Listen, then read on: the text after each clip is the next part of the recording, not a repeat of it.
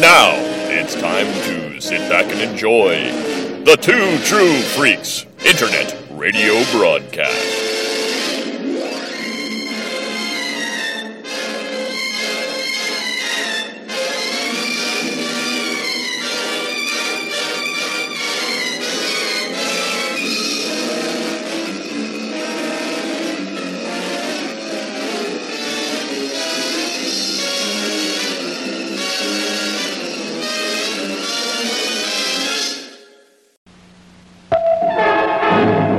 Good news and bad news, girls. The good news is your dates are here. What's the bad news? They're dead.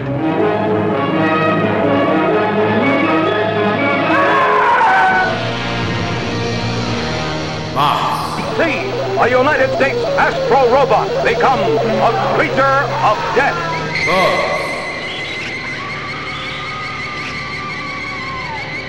And Dave. We have come here to this planet for one purpose only, to acquire breeding stock to repopulate our planet. He who breaks the law shall be punished. Back to the house of pain. Back to the house of pain.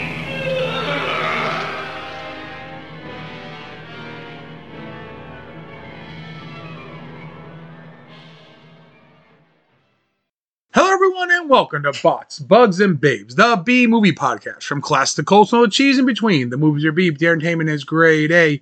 And I'm your host, Mr. Jason Jack Kennedy, joined by my dad, Mr. Al Jack Kennedy. Good morning, Jay. Today we go back to 1979 for one of the more unique films that we've ever had to review. It's called The Brood. And we'll get to it right after this.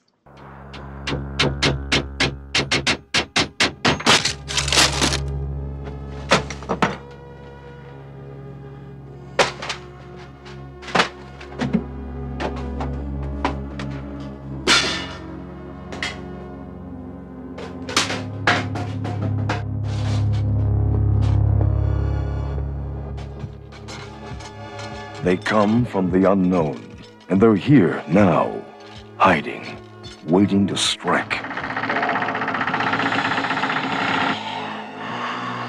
You can feel their presence all around you.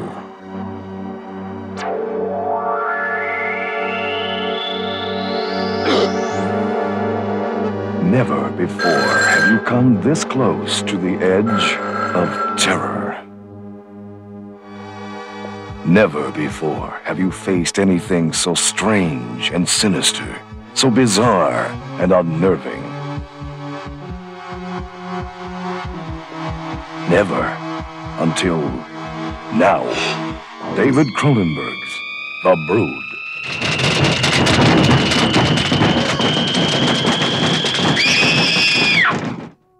Are you ready for me, Frank?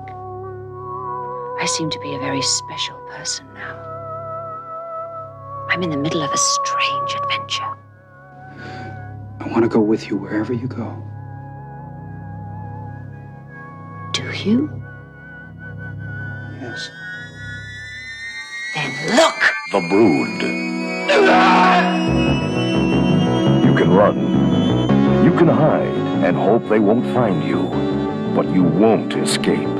Once unleashed, The Brood will destroy anyone who gets in their way.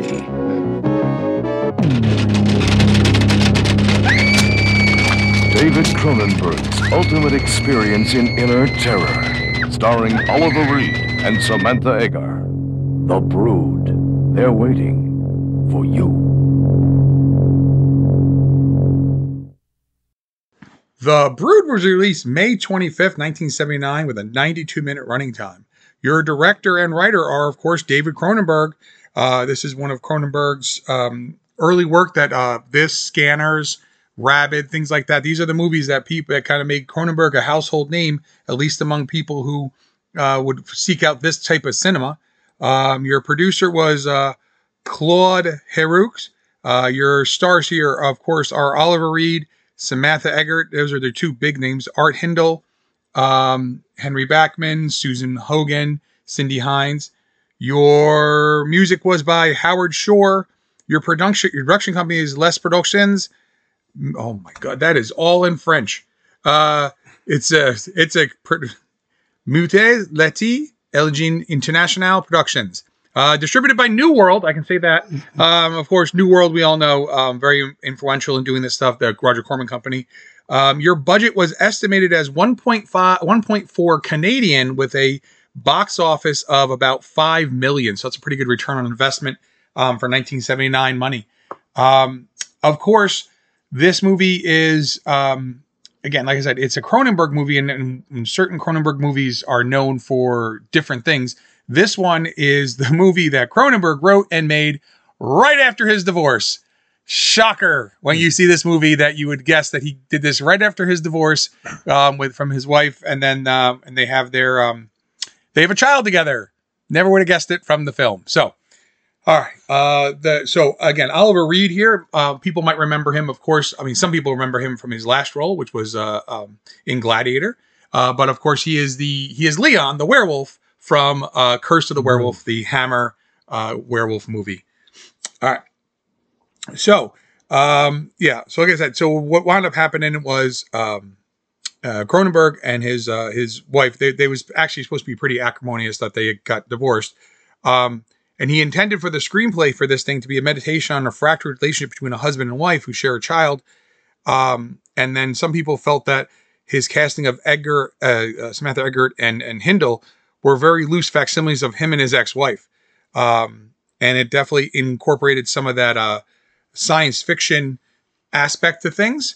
But by the same token, though, this movie, if you took out the horror kind of aspects of it, this thing is a psychological kind of like, not psychological, but this is like a psychological study of like people descending into depression and like, loss and all that different stuff. So, and again, we said it was released by New World Pictures. This thing has gone on to, all kinds of levels of cult status. It is actually the Chicago Film Association named it the 88th scariest movie of all time.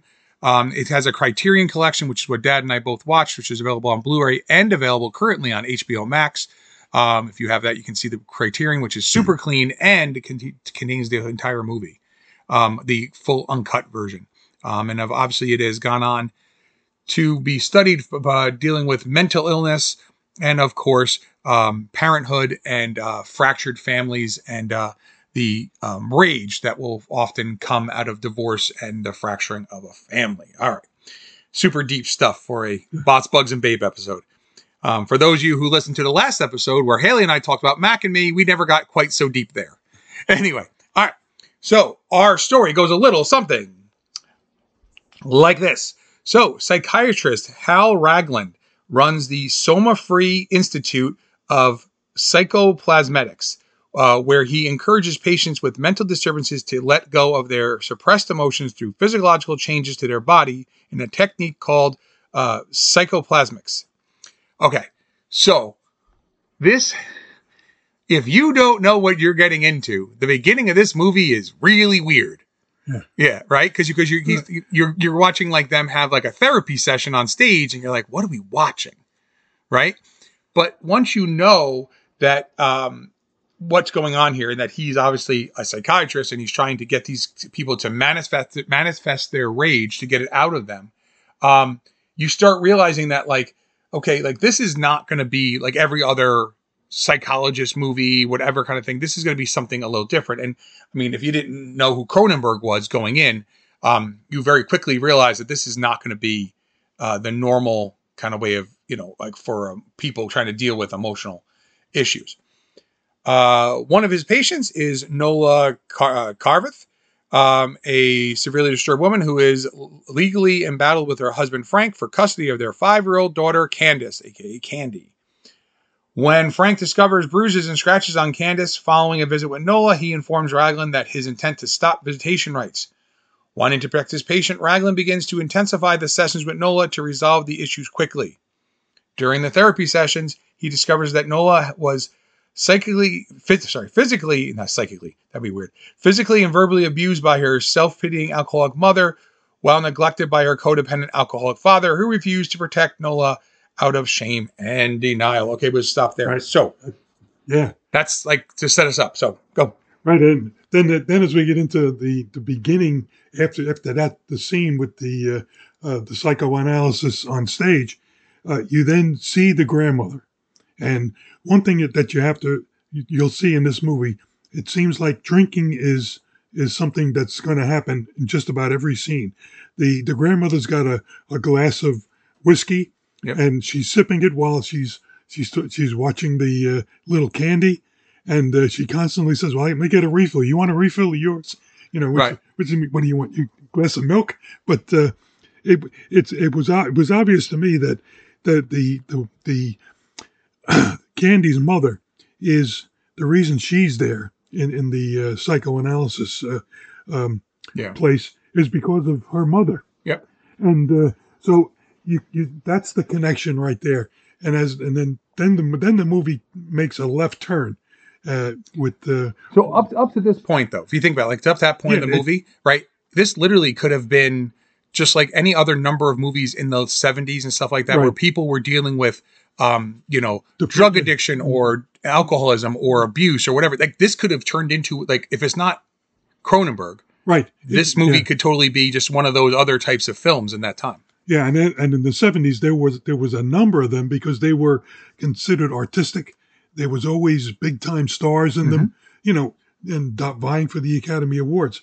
But I think maybe 15 minutes in, that's when this movie makes a left turn. So during the on stage, during the part when they're sitting on the stage and he's doing the psychoplasmics with Michael, I think that's it there. Yep. He manifests his shame and his rage, and he's covered in welts, like as if he was beaten and like and wounds and stuff. And you're like, that's crazy. But at that point, this is when 4 or 5 minutes in, you're like, well, I don't think this is going to be like, this is not going to be in the Sophie's Choice world. This is going to be much more in the Scanners world, because that's what Cronenberg would do.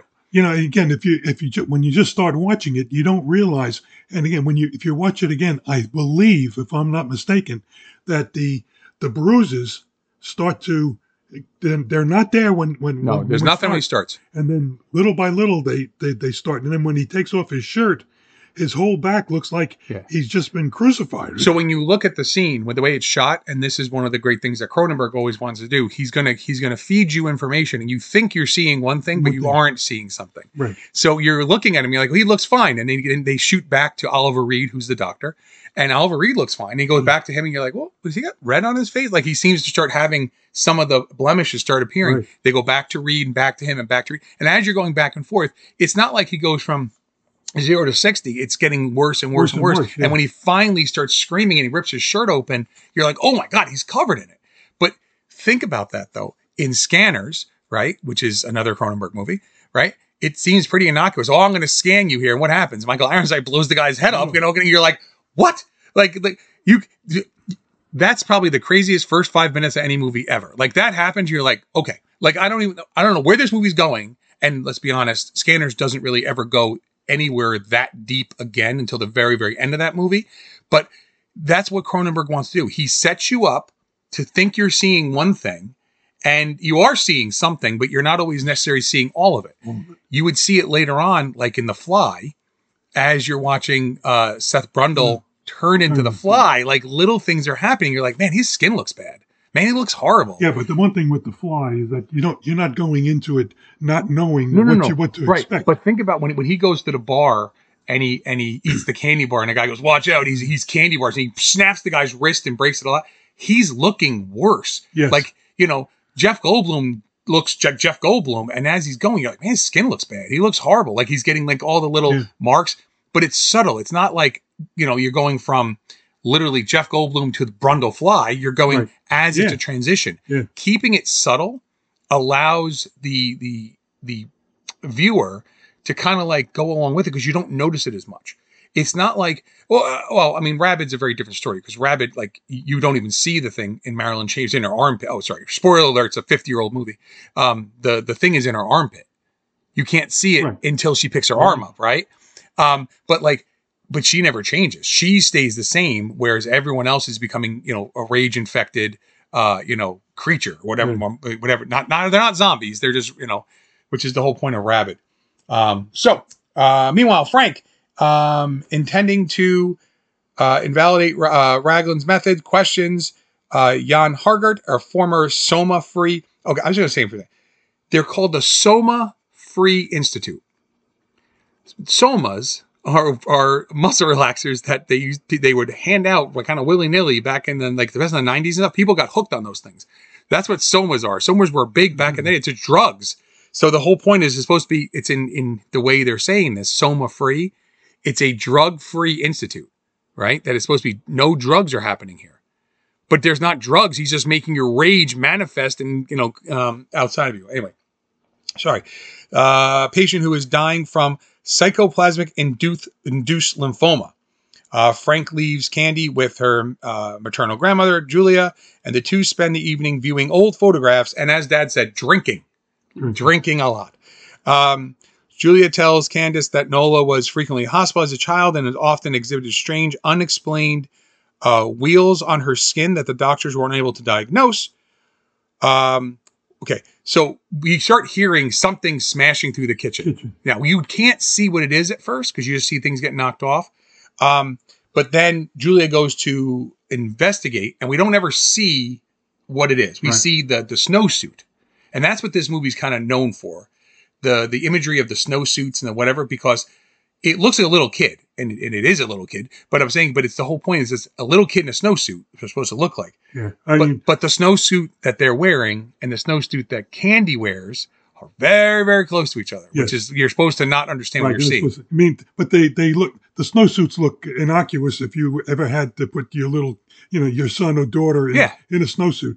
But what happens here, and this is why I said it takes that left turn. The grandmother, again, she's been drinking, but she hears the noise in the kitchen, and what you see is the food stuffs, the appliances all being dumped on the floor. She moves into the kitchen, but you don't see anything, and then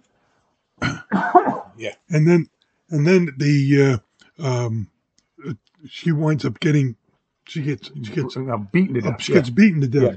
But the one thing that's important here is that the grandmother is killed, and I wrote down, what's behind door number 1? No answer right away. The grandmother gets killed, but the little girl is not afraid. Yeah, she's not afraid. And you would think that, especially when the little girl goes into the kitchen and sees the mess and the grandmother with all the blood on, she's not afraid. So I think some of that has to do with, what that's speaking to, at least, my interpretation of it is that, because even when her dad's taking the pictures of like the bruises to show the lawyer and whatever, like, she's like, I don't know how it got there. I don't know. Like she seems completely traumatized. Like, even though she might not be, she appears to be literally traumatized. She looks like she's been through like a lot of stuff, even though we never are told that. It does appear that that's what it is. And so this is just another thing in her life. And what happens? They find her asleep in bed because they go up there. She's all right. So they take her up, they put her in bed. It's no big deal because the rage is not aimed at her. Candy is not the focus of the rage yet. It's the mother. And at this point, you still don't know. Yeah, you don't know what the evil is. Yeah. So Julia's ex-husband Barton returns for the funeral and attempts to contact Nola at the Soma-Free Institute, but Raglan turns him away. Frank invites Candace's teacher, Ruth Mayer, home for dinner to discuss his daughter's performance in school. Barton interrupts with a drunken phone call from Julia's home, demanding that Frank and he go to the Soma-Free Institute to see Nola. Frank leaves to calm Barton, leaving Candace in Ruth's care. While he's away, Ruth answers the phone, which got the call from Nola, who recognizes her voice and, believing her to be having an affair with Frank, insults her and angrily warns Ruth to stay away from her family. Meanwhile, Frank arrives to find Barton murdered by the same deformed, childlike dwarf who dies after attempting to kill Frank. So so they search the house and they can't find anything. And what the detective says afterwards, we didn't know to look for something that small. They're looking for a grown adult to have killed her, right? But when they go in the kitchen, and you can see there are little feet prints in the blood and everything else. Yeah. Now, I'm not saying that, what's his name? I forgot his name. The guy who did Child's Play took some of that because in Child's Play, there's little sneaker prints in the stuff. And that's why they think, that the kid is killing people, not Chucky, right? Because you say, Chucky's doing it, right? Right. But that is a disturbing thing because if you have a grown adult footprint in blood or whatever, okay, well, the little kid footprints in there, that's really disturbing. And in the 1970s, we didn't have, this is post, The Omen, this is post The Exorcist, but remember, The Omen and The Exorcist were not the norm, they were the exception to the rule.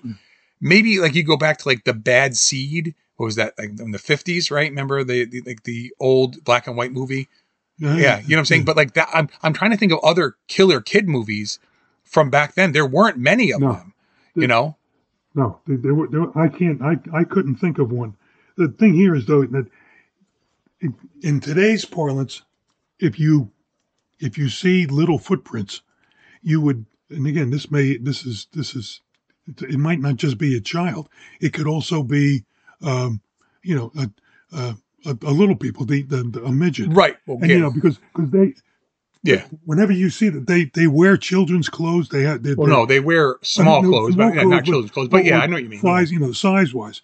But when the grandfather goes back. Okay, but the thing is, what I'm saying is, they would never have thought that it was a dwarf or a little person who killed them. They thought it was her footprints in there, and they didn't think anything of it because she was in the kitchen and then went upstairs. Right. But that's what they're saying. They don't have any reason to suspect her for attacking her grandmother. She has no blood on her. Right. There's no nothing. Then there's no way she would have gotten all the blood off. No, as a matter of fact, that's what they say. She's completely clean. Yeah, completely clean.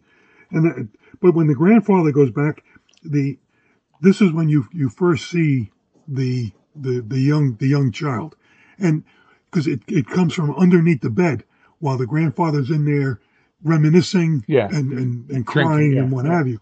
And the thing is, you have to notice that Candy looks like a little girl would look like at 6 years old.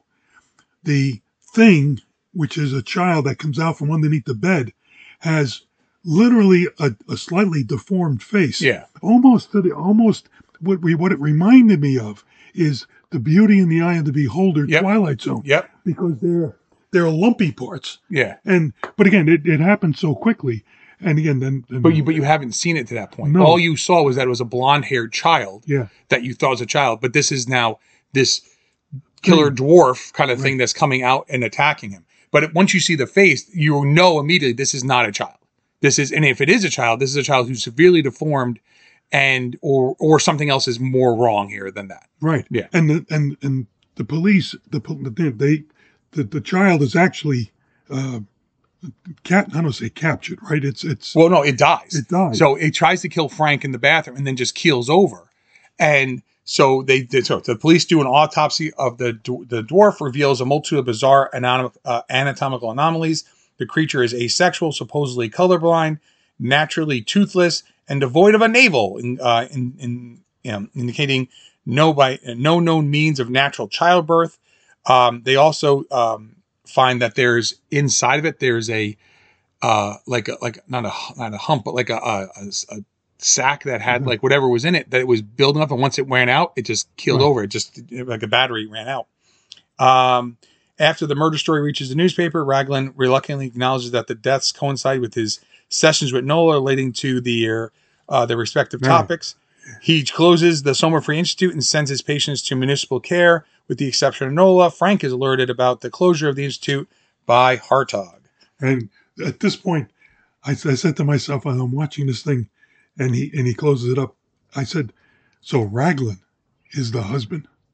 But he's not the husband. No, but in a way he is because of his methods. Creating them, yes.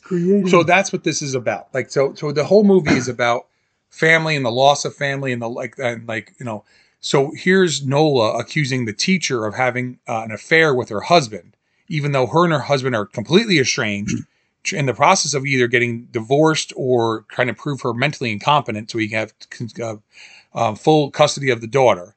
Right? She's accusing that, but yet at the same time that she's accusing her of the teacher of having the relation with her husband, she is in the process of having a different type of relationship with Raglan, who is now producing these children of rage. Right. Without any actual sexual contact, he's producing offspring. Yes. But it's all rage-induced offspring. And that's where I'm saying this movie is, again, the idea of the rage and the whatever. Like, so let's say this movie, you took it like more literally, and like Nola killed people because she's acting out her rage. Right. She kills somebody. Okay. That now fits in with how many other movies about, this loss and whatever. That fits in more normal society because someone could snap and start killing people. That she's now able to birth these creatures that aren't quite human, but aren't quite not, they're just like these, they're just creatures, what they are, that she's birthing them from her anger and rage. And then each one of them, whoever she, in her mind tells them to attack, that's who they rage at. That's the whole point. So, where were we? So, Mike Trellin, one of the patients forced to leave the institute, tells Frank that Nola is now Raglan's queen bee and in charge of some disturbed children in the attic. When Candace returns to school, 2 dwarf children attack and kill Ruth in front of her class before absconding with Candy to the Soma Free Institute with Frank in pursuit. Okay, so the scene where the teacher gets killed, that was controversial at the time because there's just little kids in the room. Those are real little kids. Now, they're actors. They know we're acting. They're pretending. But nowadays, people would lose their minds. You can't have a child see something like this. They're not real. They're playing around. Like it's all pretend. But people didn't worry about that stuff back in the day because it made the movie weird. But that scene there was the look on. If you do look at the. Again, you have to stop it sometimes and look at the expressions on the children's faces, the little ones. Now, I don't know how many 5 and 6 year olds are really thespian, right? But their look of fear is palpable, and the attack on the attack. Now, the attack is very similar to the attack on they bash and yeah. Now. This is one of the things I said.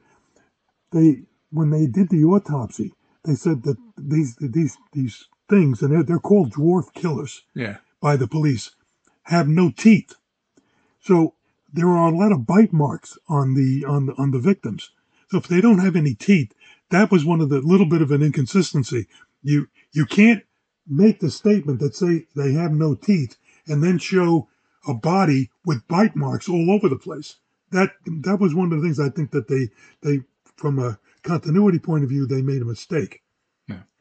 And then there's one other one, which we might as well get into now. Mm-hmm. The school is nowhere near the institute. Yep. And yet they're walking down the road. Down the road, and it's obvious that it's miles away. Yeah. And it's snowing. Yep. And there's one old jalopy car going by them and don't even stop and say, do you know where you're going? And right. Yeah. Well, okay. So that's to me has always been, but I think what they were going for, and this is exactly what the scene is that she's in the middle and they're both holding on to her, taking her there. Yeah. Right. That's what you're supposed to get. You're supposed to get the isolation, you're supposed to get the desolation and whatever kind of thing. I get that. But I think sometimes you artistically have to film things a certain way, even though the reality is, well, wait, they walked so many miles to get there. Like they're doing this, like they're a little kid. Like, I get that. But again, we were willing to buy everything up to this point. That's for the shot, for the scene of them walking. Right. Yeah. That's where you have to, it looks like 3 little kids walking home from school. And they're all dressed in different color snowsuits, yes. But they all look exactly the same. Yeah. Upon arrival at the institute, Raglan tells Frank the truth about the dwarf children, that they are accidental products of Nola's psychoplasmic sessions. Her rage about her abuse was so strong that she parenthegenealogically bore a brood of creatures resembling children who psychologically respond and act on the targets of her rage, with Nola completely unaware of their actions. Realizing the brood was too dangerous to keep anymore, Raglan plans to venture into the quarters and rescue Candace, provided that Frank can keep Nola calm to avoid provoking the children. And then we have the part where So obviously Raglan's upstairs trying to get Candace out, and then all the kids are they're in these bunks. It's just it's the scene that most people remember from this movie is when they bash through the door and they're grabbing her and they're trying to pull her through the door. Frank attempts to feign reproach with long enough for Raglan to collect Candace, but when he witnesses Nola give birth to another child through a psychoplasmatic induced external womb, she notices his disgust when she licks the child clean. The Brood awakens and kills Raglan. Nola then threatens to kill Candace rather than lose her. The Brood goes after Candace, which is what we're talking about, who's hiding in the closet, and that's when they smash through the door and they're grabbing her. But they begin to break through the door and try to grab her. In desperation, Frank strangles Nola to death. The Brood dies without their mother's psychic connection. Frank carries the visually traumatized Candace back to his car, and the two depart. As they part in silence, two small lesions, the germinal stage of the phenomenon that experienced by Nola, appear on Candace's arm, and that's how the movie ends. Right, and that scene right there, it took me back to Isle of Lost Souls with Loda, the Panther woman, who was not perfect, and It's obvious that as perfect as Candy is visually, she's going to turn into one of them, because it's not into one of them. She has the same problems her mother has, where she causes her rage and her terror cause the lesions to form on her. Right. So she has the same underlying ability that her mother probably has, that if she was to push that rage hard enough, she could create her own. Yeah. Psychotic, so this movie was cut. And we mentioned that, the censorship here, the cuts demanded for an R rating were, in the U.S., Edgar conceived the idea of licking the new fetus that her character Nola has spawned. She said it's just like when cats have kittens or dogs have puppies. They lick them as soon as they're born. That was too much for the U.S. censors. They said that's gotta go. When the climactic scene was censored, Cronenberg responded, "I had a long, loving close-up of Samantha licking the fetus. When the censors cut it, the result was that a lot of people thought she was eating her baby, which might be worse." And I'm thinking to myself going, I've only seen the cut version once, and I thought she was kind of eating it at first too. Yeah. But then when I saw the uncut version, I'm like, oh, that makes way more sense. Right. That's exactly the way I would, because I've seen the movie 3 times. Yeah. The first time I saw it was the cut version. Yep. The second time was the uncut one, and then that was a few years ago, and then I watched it again for this podcast. Yeah. So the reviews on this movie are kind of mixed, averaging a 7.4 out of 10 on IMDb, 81% positive on other things. But yet people like Roger Ebert called it a bomb. Leonard Maltin found it unpleasant, and Ebert also said it was disgusting and boring. It's hard because some people, no matter what you do, won't like whatever it is. The blood and gore in this movie is not nearly at a level of some other movies. I'm saying it's mostly makeup. Yeah, but I'm saying, the blood and gore in this is not like extreme. It's not like you're saying like this is a blood and gore kind of thing. No, but people find it disgusting because of some of the things that are happening. But at the same time, if let's take the supernatural element out of it. If she was just killing people and she was nuts, they would say, "Oh, what an amazing act! It was so great." There's not again. At no point does anyone's head explode. No one's gutted. No, there's not a lot of blood and guts and gore everywhere. Yeah. So it's not like you can say, I didn't like it because it was too much of that. People just found it off-putting because, and I honestly believe this, is that it touches on things that people don't want to talk about. It touches on abuse. It touches on neglect. It touches on the destruction of family. It touches on divorce. It touches on loss, on rage. Like, these are things that people don't like to talk about. People want to see, oh no, the oil derrick's on fire. We need to save them because that's okay. Or even a monster movie. They want a monster that they can, that's the other. The other. The problem is, think about, and Carpenter talks about this, in The Thing, right? There's the other. The out there is the other. But what happens in The Thing, right? The other becomes us. Yeah. It's inside. Why is The Thing, why did The Thing was a bomb. I mean, people hated The Thing when it came out. and it became a cult movie and now is regarded as a classic because people then said, wait a minute, I get it. The Other is out there, right? Carpenter's movies, The Other is out there. Michael Myers is out there, right? It's out there, right? It's out there. But now we're talking about the stuff inside. When movies start bringing the creature to be in you, it's you who are the monster. It's you who control that thing. People don't like that because it's uncomfortable because you don't want to be the bad guy. You want someone else to be the bad guy. This has been, you can go back to like the first movies ever made and it's always The Other and we're this and that's The Other, right? And if you think about that, the movies that hit harder and really push people's buttons, even like a movie like Psycho, right? Because not that Hitchcock explored this often, but Psycho does it. Who's Norman Bates is insane. And people are like, well, he can't be insane. Well, he is. This isn't normal. Like, he's insane, but he's still the other. But what happens is some people here's someone who loves his mother and does whatever. And some people started seeing themselves in there. I think this is why when we covered Targets and I said, this is a movie people haven't seen, but in Targets, that guy seems like a normal, clean-cut American, like whatever. And then he goes nuts and starts killing people. And you're like, oh, crap. That could actually happen. Because it did. Yeah, and it probably does. So I know it did. Remember, it's based on a true story, right? But that's what they're saying. But there was no supernatural element there. Now they can say, oh, well, I didn't like it because there's no way this could happen. It's too fake. Like, just because you want to put something, you're using the science fiction of this to dispel it.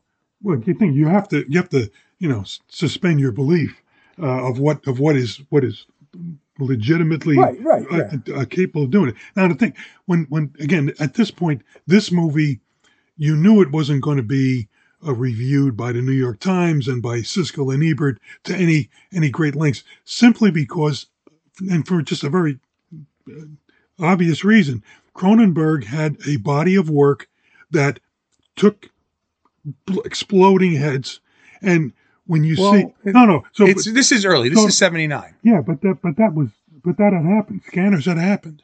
I thought Scanners was 80. Oh, look. Well, so the thing is, but again, all of Cronenberg's previous work was from a guy like, especially Ebert and I don't know if it's Siskel what he wrote, but if they have this preconceived notion that they're not going to like a movie because of what his contents usually are, that would give it the bad reviews. But when you see that it got 80%, positive from the people who went to see it, that's what the movies was made for. Yeah, well, that's the whole thing. Is that nobody gives a damn about critics anymore. Yeah. So, perfect example. Okay, so he did. There was Crimes of the Future 70, then Shivers is 75. Okay. And then Rabid was his first major success. That was 77. Fast Company and the Brood were 79. The Scanners and Videodrome. Scanners was not till 81. Oh, okay. But Scanners is the end of that first realm. And then he made Videodrome, The Dead Zone, The Fly, Dead Ringers, Naked Lunch. That's when all of a sudden Cronenberg became the next level of director. He was put on a pedestal. I'm just saying, we hadn't seen Scanners yet. We hadn't seen. Right. That's why Scanners has to open the way it does. It has to open with the exploding head. It has to open with that thing because he pushed the envelope for body horror. He was the body horror guy. He still is the body horror guy, right? By pushing that envelope as a body horror, it made people uncomfortable because people were not always comfortable with their bodies. They're not comfortable with the way he was depicting them. I mean, Shivers is that's in the hotel where they're all but how do they pass it? They pass it by mouth to mouth. They get passing it on. Marilyn Chambers, a porn star, is the star of Rabid, and she's amazing in that movie, but it's the vagina under her arm with the thing that comes out. She's a vampire. Like, that's all she really is. And you're like, what? Like, this is the weirdest thing ever because she doesn't bite you.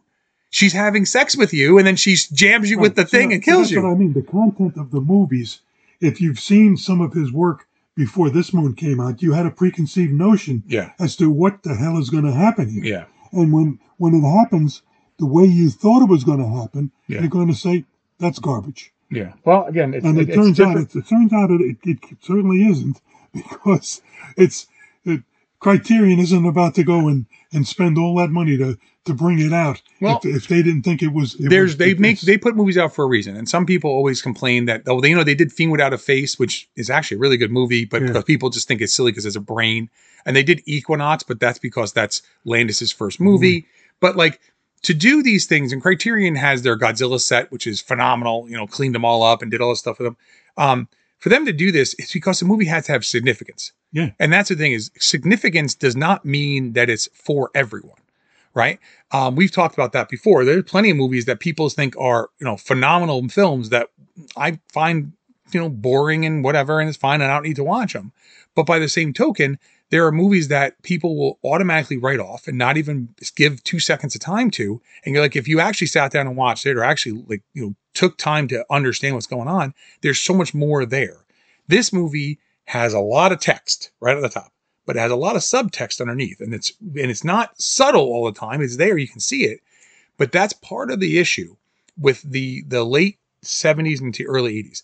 Think about what came out right after this. I mean, obviously Scanners and stuff, but a year later, Maniac comes out and people didn't know what to do. And Maniac people felt it was pornographic. And I'm like, Will Lustig made it. That guy made real pornos. This ain't a porno. But they couldn't handle, a guy getting his head blown clean off. They couldn't handle, this guy's really going to rape and murder all these women? Yeah. That happens. If you said to me, I don't like Maniac, it feels too real. Again, there are some scenes where you're like, okay, they could have punched up the effects a little bit, but some of those effects are just still disgusting even at this level. Yeah, I get it. And it's not Dawn of the Dead. It's not zombies and whatever, where it's just like, okay, right? Cronenberg does a really good job, even in his most, sci-fi horror ones, of kind of walking a line of reality and keeping it kind of there. And then you kind of veer off. The Fly is the perfect example. The first half of The Fly, before he, starts turning into, what are we watching? Yeah. Right? That's a drama. That's a movie where all of a sudden Seth Brundle's married and then Gina Davis and him are having an affair. That turns into Fatal Attraction. What? Fatal Attraction, which everyone loved. But what's Fatal Attraction? That's a movie about a guy cheating on his wife and then the woman can't handle it and she goes to kill him. That happens. Now, the difference is, at no point does Glenn Close, she boils the rabbit, but at no point does she turn into a fly or a fly rabbit, which would have been a crazy different movie. But you know what I'm saying? So, but I think this movie is one that a lot of people maybe have either never seen or kind of have seen bits and pieces, but never spent the time. This is a great movie that if you want to go and watch it, and I think again, I know some people swear up and down that, physical media is dead, but there's a number of us who don't think so because it always works. And when they jack your prices up on every one of your things, I can always pop a Blu-ray in that I own and watch as many times as I want. It's on HBO Max in the Criterion. Yeah. There's a lot of Criterions on there, in fact. And in fact, if you've never seen some of those Criterions, it's like watching the movie sometimes for the first time again, because it's just, holy cow, it's clean. Oh my God, it's restored. Oh my God, it's all that stuff. This is a good situation. If you've never seen this, and it should still be on HBO Max as they have the Criterion license, HBO does. It's worth your time going to watch. Now, is it for everyone? Certainly not. No. Now, you said mom sat and watched it with you. Yeah. Right? And this is certainly not normal. Mom would enjoy blood and guts and gore. No, but there's not a lot of blood and guts and gore in here. No, there's just as much killing up until the final scene as you would watch on a Law and Order. Right. That's what I'm saying. Yeah. And the thing is, except for the fact that we know that they're these little dwarf killers are supernatural in some way, right? It very well could have been a Law and Order episode. It very well could have been, what's the one, where they tie them all together, the Chicago Fire, Chicago, whatever. Right. They have all the Chicago shows. When they do an extended episode where there's a killer and this and this and this, and then he's an arsonist, that sounds like this movie, right? So what Mom did was, she had no idea what it was. I said, you can. She wanted to sit down and watch it because I put it on during the middle of the day. Yeah, and I said, I don't know if you're going to like this. I said, it's the one that Jay and I are going to do the podcast on. So she started watching it, and she said, the story's pretty good. She understood that they were not. She said, they don't look like real children. Yeah. I said, just keep watching. Yeah. But obviously when Samantha Eggar, licks the fetus. Oh, that's at the end. That's a little over the top for your mother. Right. But she sat through it and she said, boy, that was one hell of a movie. Yeah. So even someone who doesn't have the desire to watch these blood and guts movies like Saw or okay. And yet, when she watches them, she says that was pretty good. She also watched one movie we haven't done, Spiral, which is basically that's like Saw 9. Yeah. But I'm saying that there's 8 movies before it we had to cover first. Right. Yeah. But she's never seen any of the other ones. No. She might have seen Saw, the first one, which is really, that is a fabulous movie. But you know the thing is though, just a second. The original Saw has some blood and guts in it. No. But not much. That movie's more psychological thriller. Right. And then 2, 3, 4, everything is ramped up and Spiral kind of goes back. Yes. Because Spiral's more about the story. Because again, we don't know all those people. We have to learn who they are. Right. So you can't. Now there are some disgusting things happening in that film, but you have to tell the story again. We don't know who these people are yet, so I can't just jump into like let's eviscerate everybody. Yeah, I mean, but your mother expects when we're watching movie, she expects to see some horrible scenes of maim and happenstance. But when the movie was over, she said, boy, that was really well made. And I said, yeah.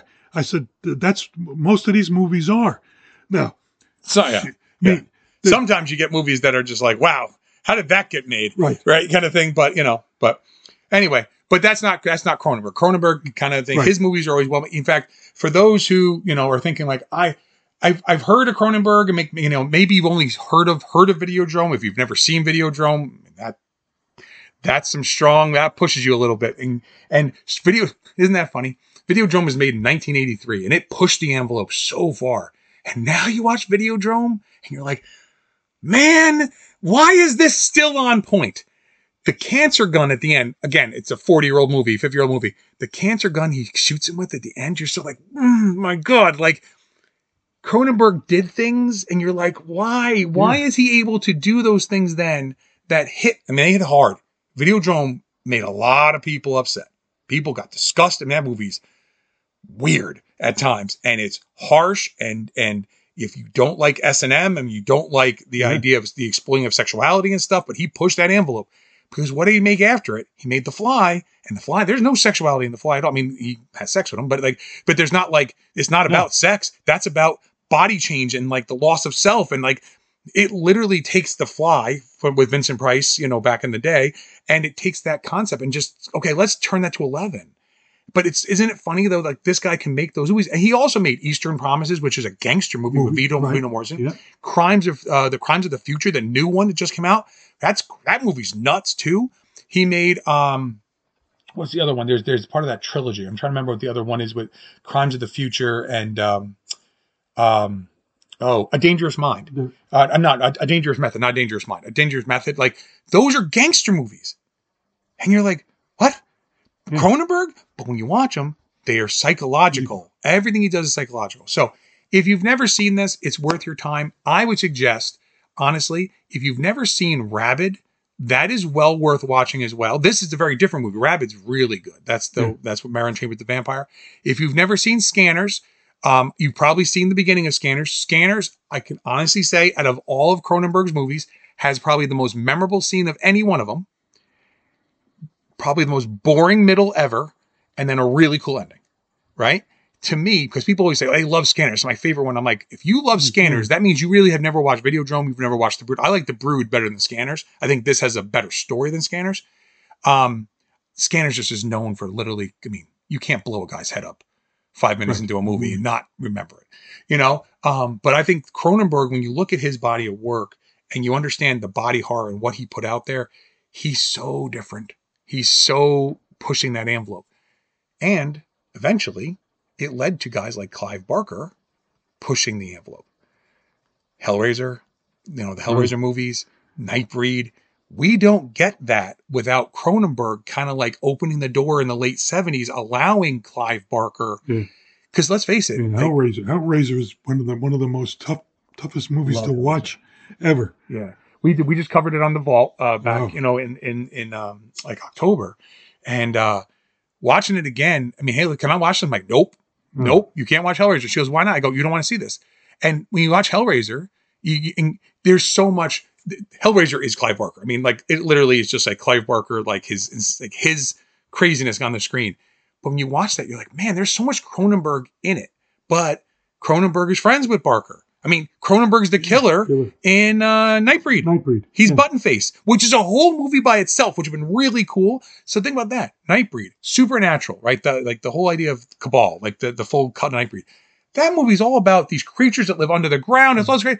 And yet there's a serial killer played by the doctor, right? Who is Cronenberg. And you're like, I want to see that movie too. Because Cronenberg as the killer is really cool because this guy is a psychological kind of guy. And he looks like he could be a doctor. Like he doesn't, he kind of, the white hair and glasses. He doesn't look like everyone. See, when people see Rob Zombie, they're like, oh yeah, that guy. Like, look at him, right? You look at Cronenberg, you're like, was it someone granddad? Right. Yeah. It's like, oh, what you're picking the kids up for basketball? Yeah. Like, it's not like Rob Zombie's showing up and you're like, wow, this guy looks like a hillbilly, like crazed psychopath, So anyway, all right, folks. So that about wraps it up for us. We're kicking off 2024. We have got a whole lot of anniversary movies this year. We kind of Dad and I are making sure that we're going to hit a number of different films. Again, there will be a few more horror movies in this year because they are in their anniversary year. And there's some movies that my dad has never seen that are now 45 years old. I have a hard time, or like 35 years old. God, it's hard to believe some of those movies are that old, that I think he needs to see. And again, we'll do our usual stuff and we're going to have whatever. And of course, did you see the Brood in the theater? I mean, and again, back in the early 70s, do you remember it? Do you have memories of this thing? Is there something, we would love to hear from you. Write in, let us know. Of course, we'll always feature you on our feedback episode, kind of thing. We love to hear from you guys. And again, like I said, Dad and I, we have a number of very, different kind of thing. We try to not do the same thing over and over again, right? We try not to do horror kind of thing. But there are a couple this year where there's a little bit of horror. There's definitely some comedies in here and stuff like that as well. And some classics too. Yeah, absolutely. Things that are 70 years old. I mean, a 70-year-old movie that still to this day actually holds up. That's always great. When a movie is 70 years old, a black and white movie can hold up and you look at the effects and you're like, wow, that looks so good. So, all right, folks. So that about does it for us. I want to thank everyone for the listens now. I hope everyone had a good end of 2023. Hope everyone has a great 2024. So like we say around here, folks, keep those cards and letters coming and keep watching the skies.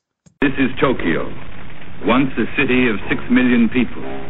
What has happened here was caused by a force which, up until a few days ago, was entirely beyond the scope of man's imagination. Tokyo, a smoldering memorial to the unknown. An unknown which at this very moment still prevails and could at any time lash out with its terrible destruction anywhere else in the world. Hi folks, Luke Giaconetti here. I'd like to ask you a few questions. Do you like giant monsters? Or as they're called in Japan, Daikaiju? Monsters like Godzilla, Rodan, Gamera, King Ghidorah, or Mothra? Do you like more obscure monsters, such as Gappa or Yongari? Do you like giant heroes like Ultraman, or super robots like the Shogun Warriors? If you answered yes to any of these questions, then I think you might like my podcast, Earth Destruction Directive. I'm a dedicated fan of all things Daikaiju, and I'd like to share that with all of you. Please check out Earth Destruction Directive at twotruefreaks.com. Earth Destruction Directive, where we turn your Daikaiju dreams into city-smashing reality.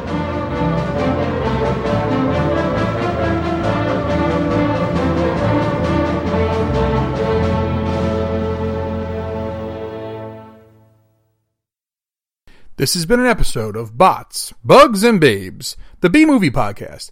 If you'd like to contact me, please email the show at botsbugsbabes@gmail.com. If you'd like to find me online, I'm on Facebook under my name, Jason Giaconetti. I often contribute to the Two True Freaks Facebook group. You can visit my Facebook page, The Art of Horror Collective, and you can search the hashtag The Art of Horror Collective. On Instagram, find me under my name, Jason Giaconetti, and search the hashtag The Art of Horror Collective, as well as the new hashtag Bots, Bugs, Babes Podcast. I'm the only one using them. I'm also on Twitter at Jason Giaconetti, and you can visit my webpage at www.theartofhorrorcollective.wordpress.com. All movies, characters, stories, music, etc. are properties of their respective holders. This is a fan work, and any use of any property is purely for review, discussion, and entertainment. So don't sue me. I ain't got anything anyway. There is no tomorrow. There is no tomorrow. There is no tomorrow.